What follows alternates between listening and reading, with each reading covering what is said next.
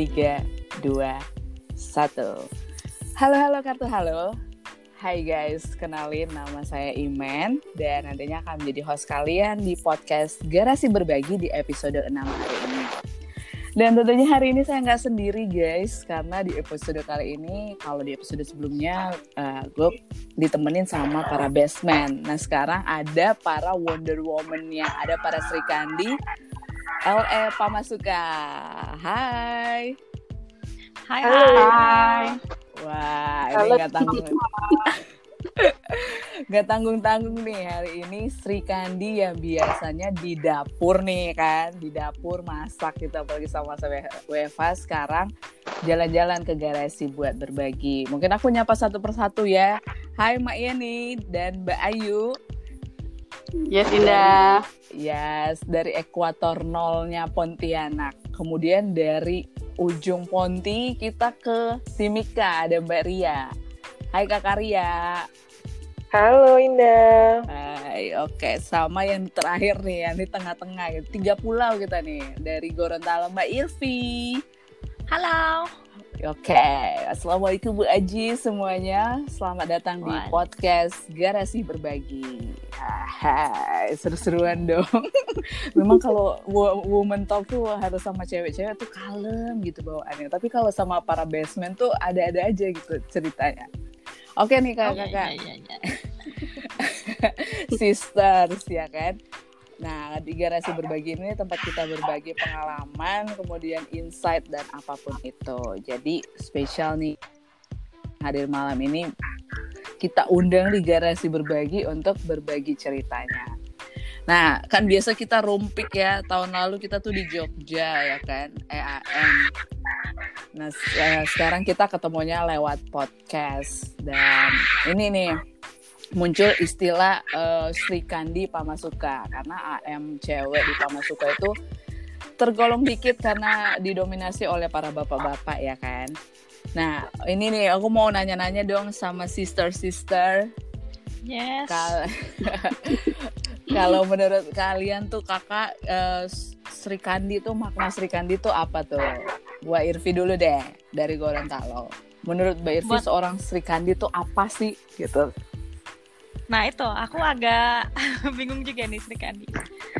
Kalau menurut aku sih Sri Kandi ya. Apa tuh? Karena Sri Kandi itu makhluk mitologi juga, kita nggak tahu benar apa enggak. Jadi sebenarnya kan kayaknya Sri Kandi itu lebih ke julukan ya, kata benda lah gitu. Nah terus atau nama.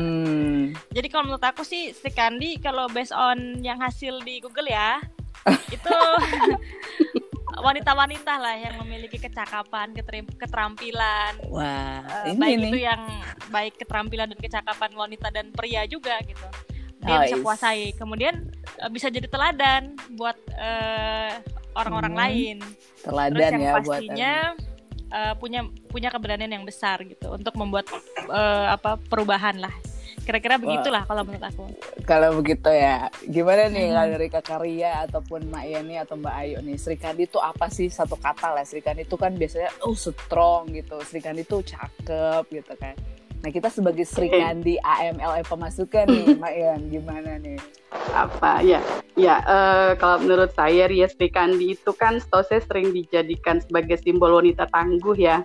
Seperti itu. Nah, sebagai kita AM Woman itu tadi mungkin ada beberapa hal dari Sri Kandi yang bisa kita implementasikan. Misalnya kayak tadi udah diinfo sama Mbak Irvi ya, bahwa ada kecakapan di bidang yang biasa dikuasai oleh lelaki.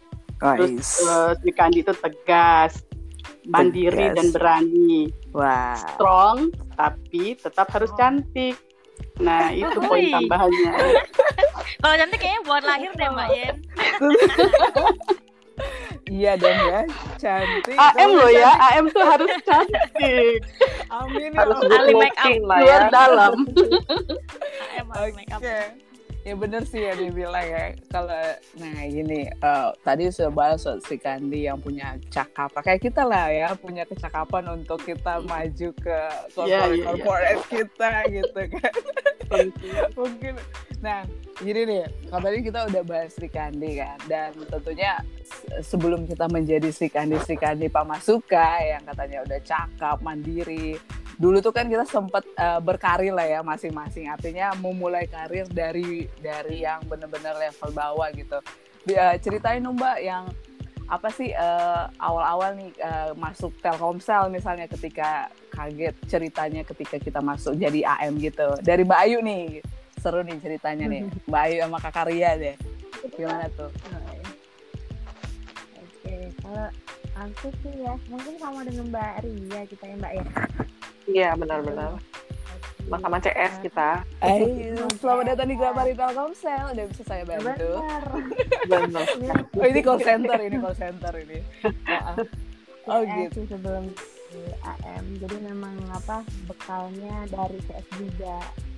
Waktu dulu kan waktu di CS kan memang hobi banget nyender kartu halo. Oh yes. Dan identik dengan kartu halo ya. Jadi saat memang ada pembukaan kemarin saya ikut, kebetulan ikut di ini Explorum Hire kemarin kan. Jadi udah lewat masa kontrak juga 3 tahun, alhamdulillah lulus. Jadi bekal saya ya dari CS itu untuk menjadi seorang. Soalnya AM tuh ngerjain semuanya ya Mbak ya, katanya. Ya kalau gitu benar. Kalau dari Kak Ria nih, Kakak Ayu kan CS, Kak Ria juga pasti CS gitu. Melihat kenapa gitu value kita tuh bisa jadi AM gitu. Padahal kan dulu ya mungkin CS sebagai bawaan CS, cuman ada value lain nggak Kak Ria? Nah kalau dari saya sih memang mirip lah sama Kakak Ayu, sama-sama CS dulu ya, atau mungkin orang lebih kenal itu CS tapi bilangnya tuh customer service Grapari gitu. Tapi saya itu sebelum masuk juga jadi AM Telkomsel, itu mulai dari bawah banget, memang benar-benar mulai dari bawah banget. Awalnya itu saya sempat bilang, loh kok saya masuk, kan mikir diri sendiri kan gitu, loh kok saya jadi quick service, kok saya quick service kan pada dasarnya dia akan jadi buffer gitu kan. Nah jadi tapi positifnya saya mulai membuka pikiran saya, ya itulah yang dibilang tadi sama Mbak Yen sama Mbak Irvi, kita tuh harus berpikir lebih mandiri, terus lebih terbuka, lebih tegas ya seperti Sri Kandi.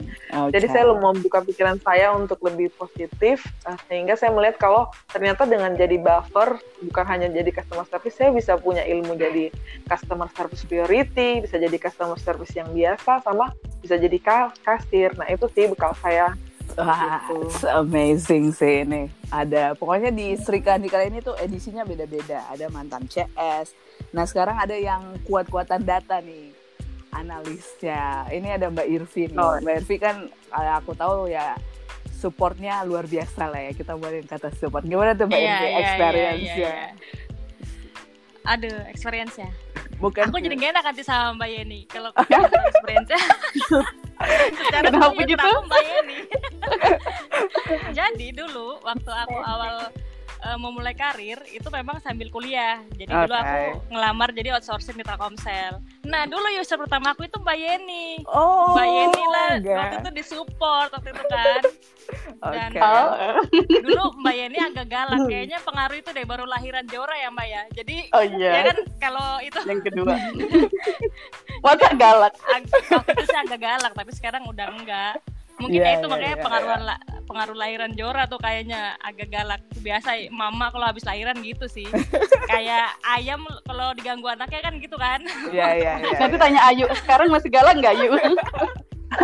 Kayaknya Ayu udah dapat enaknya kayaknya. Terus setelah itu aku beberapa kali lompat-lompat ke beberapa perusahaan lain. Terakhir aku ke PT TIS Kontraktor Indonesia, jadi karyawan di sana. Nah terus ada kesempatan waktu itu untuk jadi karyawan Telkomsel, apply dan alhamdulillah lolos gitu. Dan ya itu kembali lagi kayak circle of life-nya itu, karir aku kembali lagi di RAM lagi, jadi yang tadinya admin RAM kembali lagi ke RAM dan jadi operational support gitu kan. Ini kok kayaknya gue gantiin Mak Yen aja. Bukan Mak Yen ini. Oke. Telkomsel jadi operational support. kemudian yang disupport ya Mbak Yeni juga gitu kan AM-nya itu. Oke.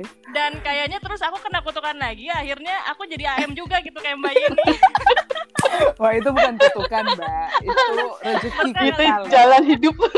Itu jalan hidup. Nah, kayaknya ini circle of life-nya aku harus harus ini ngikutin circle life-nya si Mbak Yeni nih kayaknya. Oke. Mbak Yen Berarti kamu nambah anak satu lagi, Vi, biar 3, Vi. Rencana 4, Mbak Yen. Oh, banyak kali. Nah, gimana Bervi? Terus maksudnya setelah jadi admin RAM kan gitu ya, value-nya apa sih gitu sampai ya ujungnya sekarang jadi Sri Kandi gitu kan, artinya? Iya, banyak banget. Karena dengan aku menjadi admin RAM dulu, banyak banget hal yang aku pelajarin tentunya dari Mbak Yeni lah ya, waktu itu juga yang administratif itu lewat lah gitu kan. Terus data gitu kan, kita juga harus bisa ngolah data ya, macam-macam lah data dulu kan, ada data collection, data macam-macam. Kemudian jadi begitu masuk di operational support juga alhamdulillah udah ready gitu. Atau ready, gimana? Ya? Mungkin tanya experience Mbak Yen sebagai usernya waktu aku di support. Boleh deh langsung Mbak Yen. Mbak Yen gimana? Jujur aja Mbak Yen, apa? Jadi di sini ada mantan adminnya gitu kan? Enggak lah. Apa ya? Justru aku tuh sama ya nih Irvi dan Ayu ya, karena Ayu juga sebelum sebelum di AM kan juga kita partneran ya kerjanya, karena dia di sebelah di pelayanan, Irvi juga begitu. Nah justru setelah Irvi masuk di support di Telkomsel, justru aku malah berilmu lagi kepada Irvi. Sekarang berilmu lagi kepada Ayu. Benar ya kan? Vi, dulu kan aku paling sering ngerepotin kamu kan? Karena jadi kita ada teman buat ini, buat sharing, kan suka penasaran tuh ya kalau misalnya sama data atau apa gitu. Vivi ini gimana ya? Harusnya kan begini ya, harusnya begini gitu kan? Sama Ayu gitu sekarang ya kan? Ini harusnya begini nggak sih? Ini ya kayak gitulah maksudnya. Ya circle gitu, maksud ya kita kan nggak tahu ya nanti kita akan bekerja sama dengan siapa yang jadi siapa gitu kan, maksudnya sama Irvi juga tadinya mungkin sempat ngajarin, sekarang aku belajar sama dia, sama Ayu juga begitu gitu kan, sama Ria juga kadang kita juga sharing kalau di kamar ya Ria ya. Iya benar. Dari pengalaman karena di Ria itu kan pengalamannya juga lebih ini ya, lebih hatam lah ya pokoknya di dunia itu. Jarang banget lah punya experience kayak Ria gitu. Iya, karena memang ini di pemasukan Mbak Ian. Kalau gue lihat dari sisi Sri Kandinya tuh kayak gue yang masih baby, terus ada toddlernya, ada yang mungkin udah naik ke senior gitu. Kita ada di fase-fase itu kan ya. Nah, tapi baby aja Londa, jangan ditambahin sugar ya. Baby sugar ya, Indah tuh baby sugar. Aduh, pengakuan dosa lagi nih Indah. Nah, oke. Nah, kalau gini nih Mbak Ian, waktu atau Mbak Ian, Mbak Irvi, Karya gitu, kan kita nih AM nih, sering Mbak, udah experience-nya udah ada yang kayak aku udah 3 tahun sama Mbak Ayu, ada yang 5 tahun, ada yang 10 tahun lebih bahkan. Nah, di sini ada ini nggak cerita-cerita yang lucu nggak ketika kita udah ke pelanggan gitu? Artinya kayak kayak misalnya tuh Mbak Irvi tuh apa-apa kan dia ngebet banget ngurusin Smart City. Nah, dapet julukan tuh dasar si Miss Smart City gitu, kayak si orang kenalnya Mbak ini tuh AM yang cantik yang di Ponti tuh yang makanannya enak-enak tapi sekarang udah cabi gitu kan. Ya karena makanannya enak-enak. Atau kayak Ria misalnya, Ria itu AM yang Freeport gitu kan, dia udah langsung kedengeran tahu gitu kan labelnya. Atau Mbak Ayu yang penyanyi itu lah. Apa sih, ada istilah-istilah khusus nggak di ini? Yang biasa di label. Siapa nih yang ditanya? Siapa aja, ngobrol aja. Mbak Irvi deh, coba. Ya kalau aku kan lu tahu kan, Sulawesi panggilan gue siapa? Ada Smart City, ada Ibu Kadis Kominfo, ada Ibu Kemtek, macem-macem lah pokoknya. Tapi yang lucu emang kan Ibu Kominfo deh. Ibu Kominfo itu lucu karena memang ada salah satu kepala daerah itu yang nawarin. Jadi kan Kadis Kominfonya emang kosong ya di daerah itu. Jadi dia nawarin, udah Vi, nggak usah ada kadis kominfo, kamu aja deh yang dampingin, nanti ada sekretaris dinas aja kamu dampingin deh, nanti aku bikinin SK tenaga ahli aja, Vi, nanti digaji kok, dia bilang gitu. Ya lah Pak, saya berharap SK keluar Gorontalo, mau dibikinin SK di Gorontalo. Nah terus yang tambah lucu, pas aku bikin FGD, aku ngundang semua kepala daerah kan, sama kepala instansi terkait. Nah beliau itu ngobrol sama GM kita, terus beliau utarakan hal tersebut gitu kan, jadinya aku diceritain sama GM kita, ya Allah saya bilang ini bapak beneran deh ya. Akhirnya aku jadi kayaknya aku jadi susah keluar dari Gorontalo gara-gara bapak itu deh, cerita sama GM kita. Jadi gak dikeluarin SK keluar ini dari Gorontalonya. Oke, Ibu Kominfo dulu. Kalau gue tuh akhir-akhir ini sekarang sering dipanggil Ibu Kepsek, tapi Ibu Kepsek gak terlalu kan Mbak. Sekarang Ibu Kepala Tata Usaha. Karena gue ya Ibu TU kamu cocok ya. Ngumpulin ini apa administrasinya gitu. Sekolah-sekolah. Nah kalau Kakak Ria tuh gimana Kakak Ria? Ibu Freeport nih. Kalau gue kasih label Ibu Freeport. Atau gimana tuh orang-orang? Atau di Puma mungkin ada tuh kayaknya labelnya. Gimana tuh Mbak Ria? Kalau saya tuh ya mungkin julukan Ibu Freeport itu atau Ria Freeport itu mungkin lebih ke internal kita kali ya. Kalau di eksternal itu di PIC ataupun pelanggan itu sebenarnya saya awal-awalnya tuh kayak kesel gitu. Jadi kalau ke kantor bupati, tahu kan lah ya kantor bupati daerahnya Indonesia itu kan gede-gede kan gitu kan. Nah sekalinya saya masuk dari gedung tengah, terus kelihatan PIC dari ujung sana udah diteriakin, halo Mbak Ria Grapari. Ya Allah, saya tuh benar-benar seperti orang Grapari berjalan. Grapari berjalan. Iya, saya langsung kayak mobil Grapari salah lah ya, kalah. Iya, kalah mobil Grapari itu kan. Saya suka pura-pura bego gitu, lihat kiri kanan gitu, seolah-olah bukan saya yang dipanggil, karena banyak orang kan langsung berbalik kan. Mbak Ria Grapari kayak gitu. Iya sih, ada Ria Grapari. Bapak ini kesel ya loh, cuman nggak apa-apa, itu lucu sih boleh. Kalau dari Mbak Ayu, iya jadi gimana nih? Aku ke Mbak Ayu sama Mbak Ian ya. Kalau Mbak Ayu tuh apa tuh istilahnya? Oh iya. Kalau Mbak Ayu tuh kalau aku pikir tuh Ibu TL deh kayaknya. Ibu TL. Iya soalnya tuh sabar banget gitu loh. Karena memang TL dia. Gimana Bu? Ada nomorku di handphonenya sampai sekarang juga Ayu TL gitu. Ayu TL. Di HP ku juga masih Ayu TL. Iya. Bukan Ayu Ting Ting ya, tapi Ayu TL ya. ATL jadinya, bukan ATT. Wah, itu Ibu TL. Nah, Mak Ian tuh gimana kalau Mak Ian? Istilah-istilah mamanya anak-anak bukan ya? Mak Ian aja itu. Di mana dipanggil aku Mak Ian aja itu. Mamanya Filipin. Iya. Lumayan aneh. Di mana-mana itu panggilnya Mak Ian. Pokoknya ada Mak Ian di sini, terus ada Ibu Kominfo, ada Ibu Grapari, Ria Grapari, ada Ayu TL, ATL. Dan ada gue ya yang masih belum jelas antara Ibu Kepsek sama Ibu KTU gitu, sama Ibu Pemprov ya kan. Nah mungkin iya. Oke lah kalau begitu. Dan ini semakin seru nih kita cerita-cerita nih. Nah, kalau tadi kan pengalaman lucu tuh, orang tuh nge-label kita kayak gimana sih. Nah, kalau yang kayak pengalaman nih Mbak, ketika experience ya, ketika kita jadi AM kan, ini fasenya lengkap nih. Ada yang berkeluarga, dari single, married, berkeluarga, mengurus anak, suami, urus account gitu. Kecuali Indah mungkin masih ngurus diri sendiri ya, curhat lagi kan Indah. Iya. Nah, ada nggak sih pengalaman lucu gitu loh? Maksudnya ketika kita nge-handle suatu account gitu. Kayak gue kan misalnya nih, aduh, jangan diceritain di sini. Gimana tuh dari Mbak Ayu tuh? Mbak Ayu ada pengalaman nggak? Pengalaman lucu untuk nge-handling PIC kah atau nge-handling account-account gitu? Ya paling kalau PIC ya mungkin karena kita perempuan, apalagi waktu zaman belum berhijab ya, belum berhijab.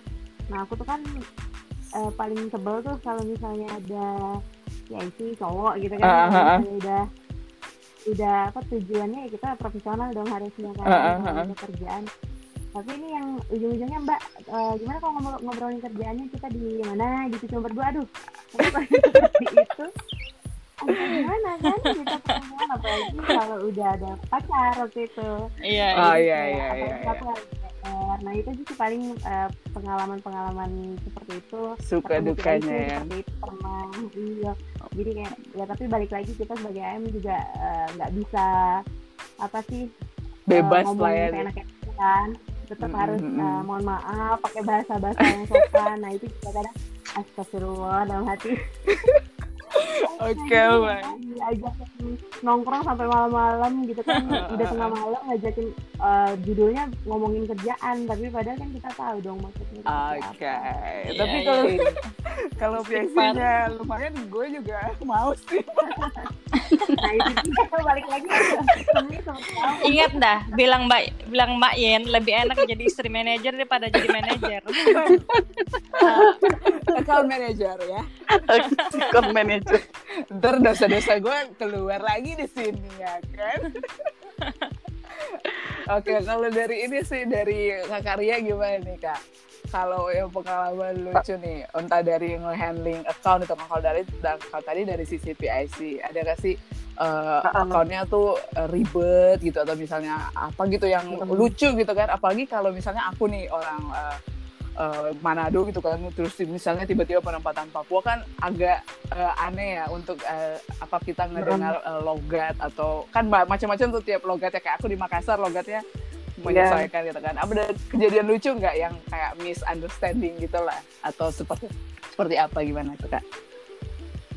Oh iya, kalau aku tuh punya 2 kejadian lucu. Itu baik, ada satunya tuh internal, satunya tuh eksternal. Mau dengar yang mana dulu nih? Internal atau yang eksternal? Iya. Ini kayaknya menarik. yang mana yang mana aja lah, yang paling lucu deh. Iya, yang paling lucu. Yang paling lucu ya. Yang paling lucu berarti eksternal dulu deh.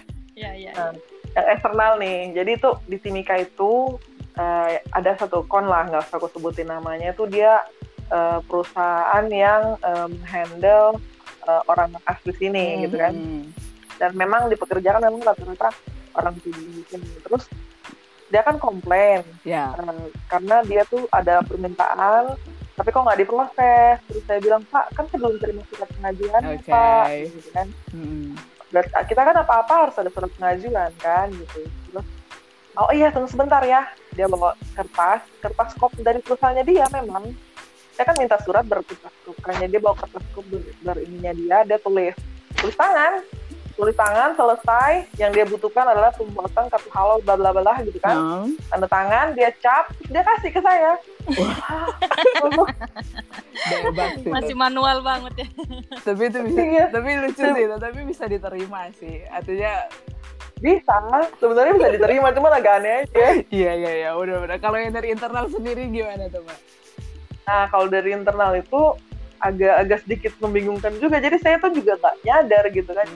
Jadi dulu tuh ada GM GM regional gitu ya, dari Jayapura. Kalau di Makassar berarti dari Makassar, kalau Kalimantan berarti dari Balikpapan ya.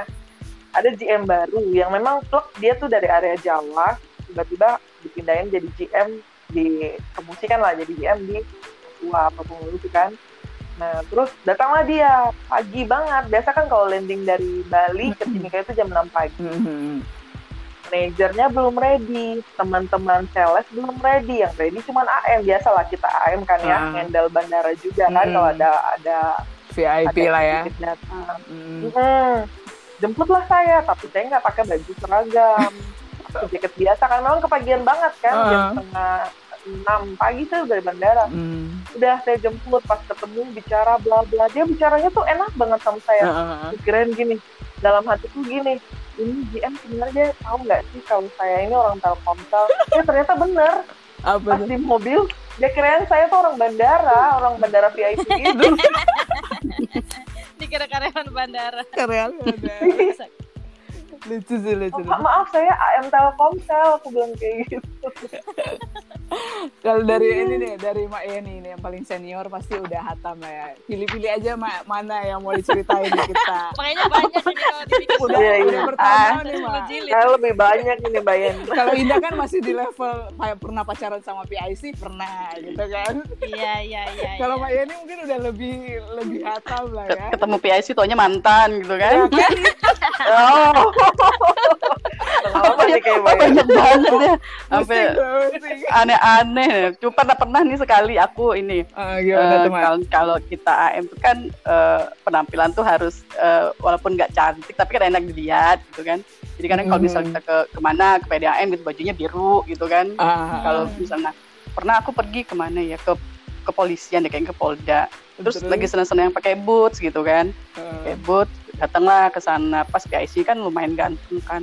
Terus dengan PD-nya terus dia bilang gini, pas nyampe, mbaknya mau nyanyi di mana gitu. Kan bingung banget. Langsung antar kata aku pulang. Wah, itu dikira biduan ya Mbak Yen. Itu lucu sih. Kalau Mbak Irvi itu. Mbak Irvi gimana? Kalau aku ya, selama jadi AM karena jadi AM-nya juga baru mau 3 tahun. Sama dong ya yang kita yang paling lucu itu ada salah satu pimpinan instansi di sini di Provinsi Gorontalo inilah pokoknya kan. Itu yang menawarkan membangunkan rumah 2 unit gitu.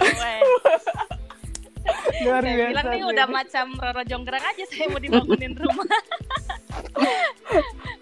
Ya pokoknya begitulah, berusaha untuk ya untuk itulah pokoknya lo tau lah ya kan. Jadi memang ya pengalaman nyelenehnya ketika kita jadi AM cewek gitu kan, ya kadang ada orang-orang yang beranggapan bahwa kita itu karena kita jualan gitu kan, dia kira kita bisa dibeli juga gitu kan.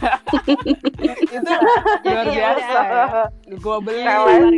Gue beli solusi lu, sekalian lu juga, sekalian gue kasih 2M gitu kan. Rumahnya gue bangunin, mau gak lo? Untung sekalian gak rumah-rumahnya. Gak sampai di level beliin pulau ya. Iya, enggak sih. Dalam hatiku, aku aja nikah cuma berangkat alat sholat, ini mau dibangunin rumah. Amazing sih cerita-cerita. Nah, wah gak kerasa nih udah mau di akhir acara. Entar dulu, lo bayangin kalau aku 6 tahun jadi AM, aku bisa ngumpulin apa coba? Jadinya 6 tahun jadi AM. Luar biasa sih.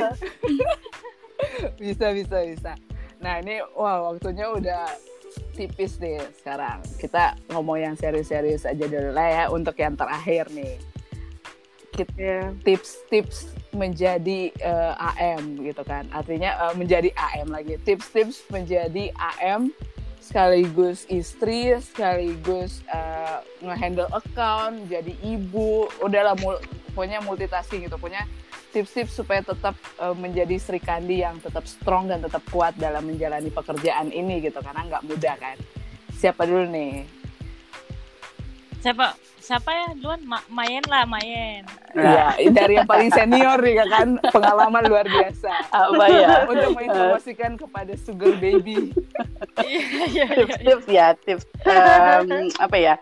Ya kadang gini ya, orang ngelihat ibu-ibu juga gitu kan, tapi kerja juga itu gimana gitu kan, harus ngurus keluarga, ngurus anak suami, itu kadang dianggap sebagai weaknesses lah ya.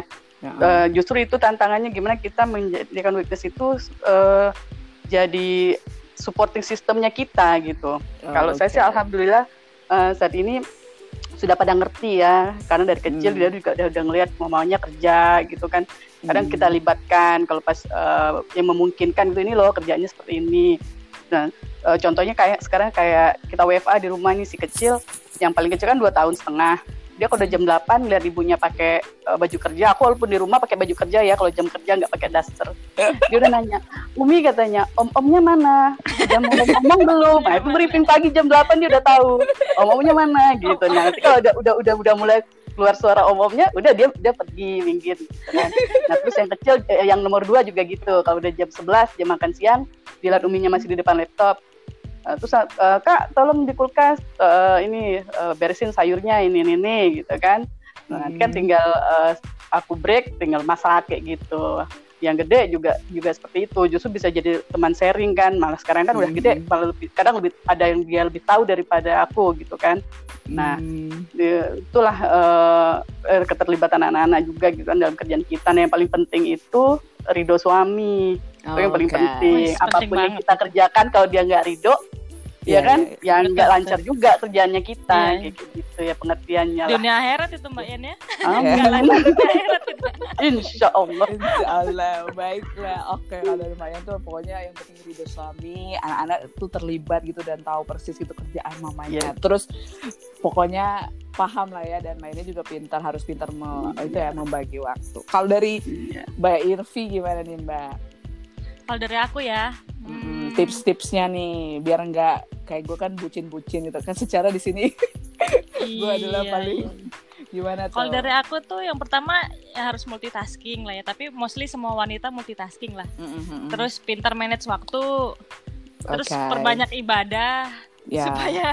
supaya nggak gampang tergoda dengan terhindar dari godaan dua rumah itu. Terus sabar lah ya kan, karena memang banyak banget lah ininya ya selain challenge dari internal, dari luar juga banyak challenge-nya. Terus yang tadi terpenting sama kata Mbak Yen, kita kolaborasi sama partner di rumah, yaitu soulmate-nya kita lah pokoknya, suami. Karena memang sangat berpengaruh gitu ketika suami kita lagi ngambek, ya begitulah, kita juga akhirnya berantakan gitu kan rencana harian. Apalagi sekarang lagi WFH gitu, kadang kemana-mana harus suami yang nganter gitu kan. Jadi ya itu yang terpenting tadi, kita harus berbakti pada suami. Jadi semua harus sesuai dengan ridhonya suami lah gitu. Asik, kita kolaborasi kira-kira lah ya. Kalau dari Mbak Ayu nih, Mbak Ayu gimana Mbak Ayu? Aku harus yang terakhir nih, dengerin dulu dari kakak-kakak ini. Iya kan kita sama tuh masuknya gitu kan. Kalau bisa part yang ini dipanjangin nggak bisa ya? Ntar anakmu nangis loh yuk. Ayu mau nyanyi kayak. Iya nih penyanyi nih. Gimana nih mamanya Mbak Ayu? Kalau udah ngobrolin tentang rumah tangga sama kerjaan nih, seneng banget gitu dengernya kan, apalagi dari Mbak Yeni, dari Mbak Irvi tadi kan udah ceritain ya. Memang saya kan di sini baru nikah berapa ya, 2 tahun kurang lebih, baru anak juga 8 bulan kan kurang lebih. Jadi benar-benar baru ngerasain yang namanya kerja sambil ngurusin anak sih sebenarnya. Karena kalau dulu kan orang bilang dunia itu berubah setelah menikah. Kalau menurut saya enggak, dunia itu berubah setelah punya anak. Betul. Ya Allah, rasanya yang benar. Dan karena masih baby dan juga belum ada pengasuh, jadi banyak belajar juga tadi dengar Mbak Yeni. Ternyata memang penting ya ridho dari suami itu, benar sih menurut saya. Karena sebenarnya saya sih sekarang nekanin sama suami kalau kita tuh teamwork. Nah, gitu. Jadi kan bukan saling nggak mendominasi di tugas ini siapa yang harus ngerjain gitu kan. Jadi teamwork. Jadi kalau memang bisa dikerjain dia kerjain, kalau memang saat itu saya bisa saya yang kerjain gitu. Apalagi sekarang WFH di rumah, kebetulan tinggal di rumah mertua juga kan, jadi suka dukanya inilah terasa lah, udah 3 bulan gini, tapi alhamdulillah keluarga ngerti, dan suami juga kebetulan belum ada kesibukan yang inilah ya, yang banyak gitu. Jadi di backup sama suami sih untuk kerjaan sekarang, ngurusin anak sama rumah tangga. Dan memang AM itu ngerasa nggak sih kalau emak-emak ini WFH lebih sibuk ya dibanding WFO? Iya, betul. Ya pasti.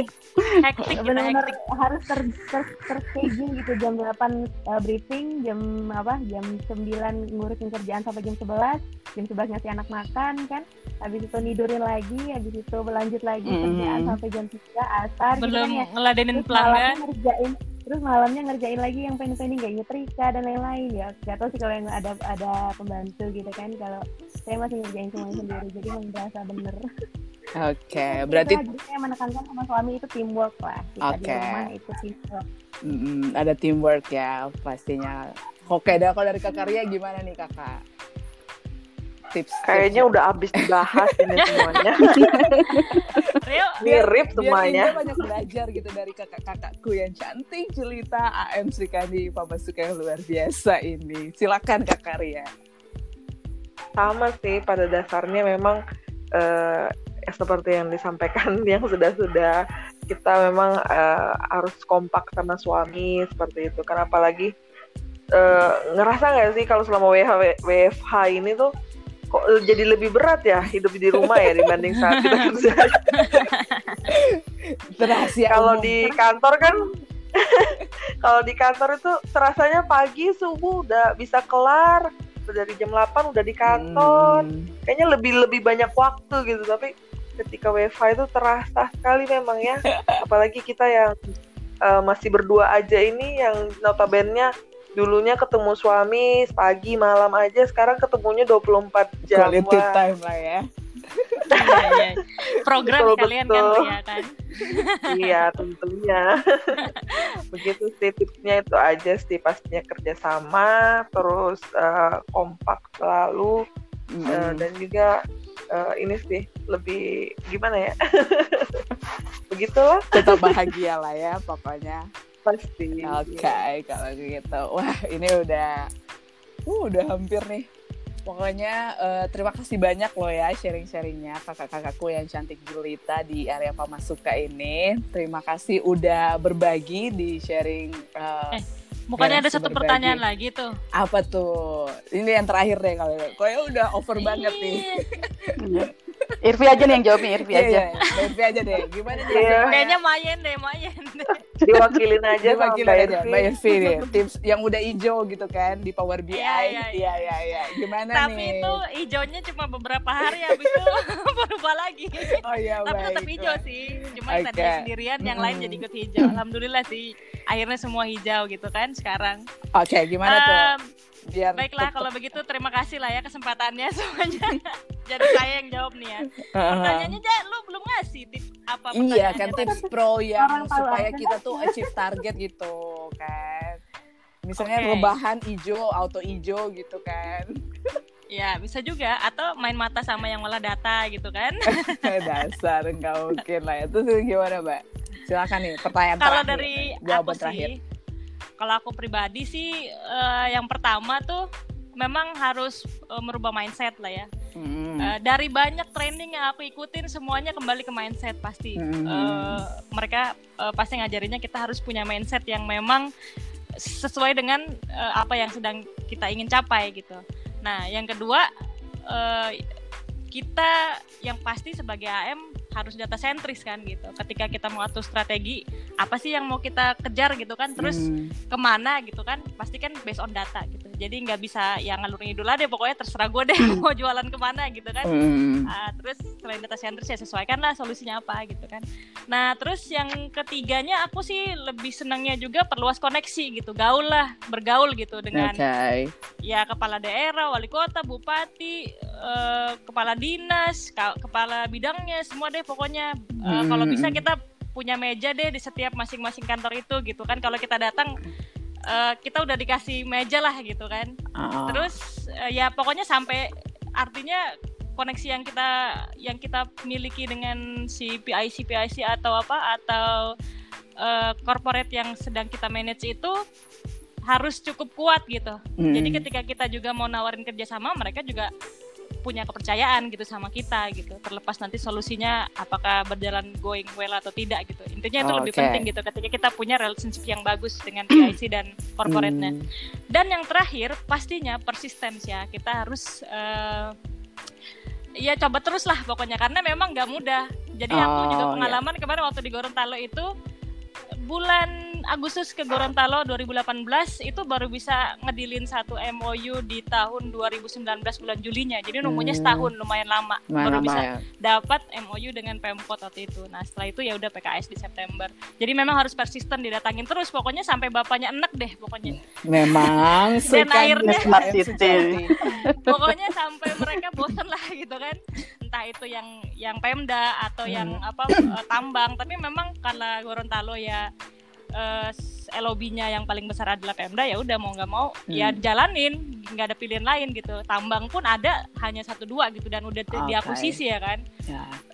Yang terakhir itu perkaya strategi pastinya. Jadi persisten saja nggak cukup ternyata. Kalaupun kita paksa-paksa terus juga dengan metode yang sama, dengan cara yang sama, tentunya hasilnya sama gitu kan. Jadi kita harus mencari kegilaan lain lah gitu untuk mendapatkan hasil yang lain juga gitu. Ya udah strateginya aja yang diatur sih yang terakhir. Jadi tetap keep persistence, kemudian atur strategi. Jadi kalau misalnya kayak aku pengen Smartex pokoknya di Kota Gorontalo jalan gitu, atau di Kabupaten Gorontalo jalan, atau seluruh provinsi Gorontalo gitu. siapa aja yang harus aku deketin gitu, siapa saja yang harus aku ubah mindsetnya gitu. Terus dari instansi apa saja sih yang terkait yang bisa mendorong itu supaya tetap jalan gitu. Ya udah, jadi gitu. Ya mulai dari Pemdanya, kemudian nanti ke badan keuangannya, kepala daerahnya, semua harus di brainwash gitu, harus dikasih brainstorming tentang smart tax. Kemudian bikin event yang terkait. Bahkan yang terakhir kalau misalnya smart tax, aku sampai harus ngedekatin rekan-rekan di Bank Indonesia gitu, karena mereka juga ada kaitannya ke digitalisasi sistem pembayaran pendapatan daerah saat ini. Jadi betul-betul harus kreatif lah gitu, harus kreatif. Strategi yang lain. Baiklah dan kalau begitu. Apalagi nih? Sabar. Terakhir sabar. Dan sabar. Ini Mbak Irvi kayak lagi ngupdate ini deh, lagi ngupdate one deh. Tapi enggak. Itu harus insight yang luar biasa. Itu sangat berisi. Jadi paling itu sih ya yang paling penting lah ya, poin-poin yang aku selalu yakini dan jalani. Asik. Oke, kalau begitu. Baiklah. Oke, itu tadi ya. Dari Mbak Irvi udah sangat memperkaya kita, dari Mbak Yeni, Ponti, kemudian dari Kak Ria, dari Timika, terus Kakak Ayu. Thank you banget udah berbagi di Garasi Berbagi. Dan tentunya semoga kita tetap kuat, tetap strong menghadapi segala macam drama AM. Amin ya. Dan terima kasih untuk Sri Kandi AM Pamasuka udah mampir di Garasi Berbagi. Garasi Berbagi, berbagi dari hati. Sampai jumpa di episode selanjutnya. Ciao.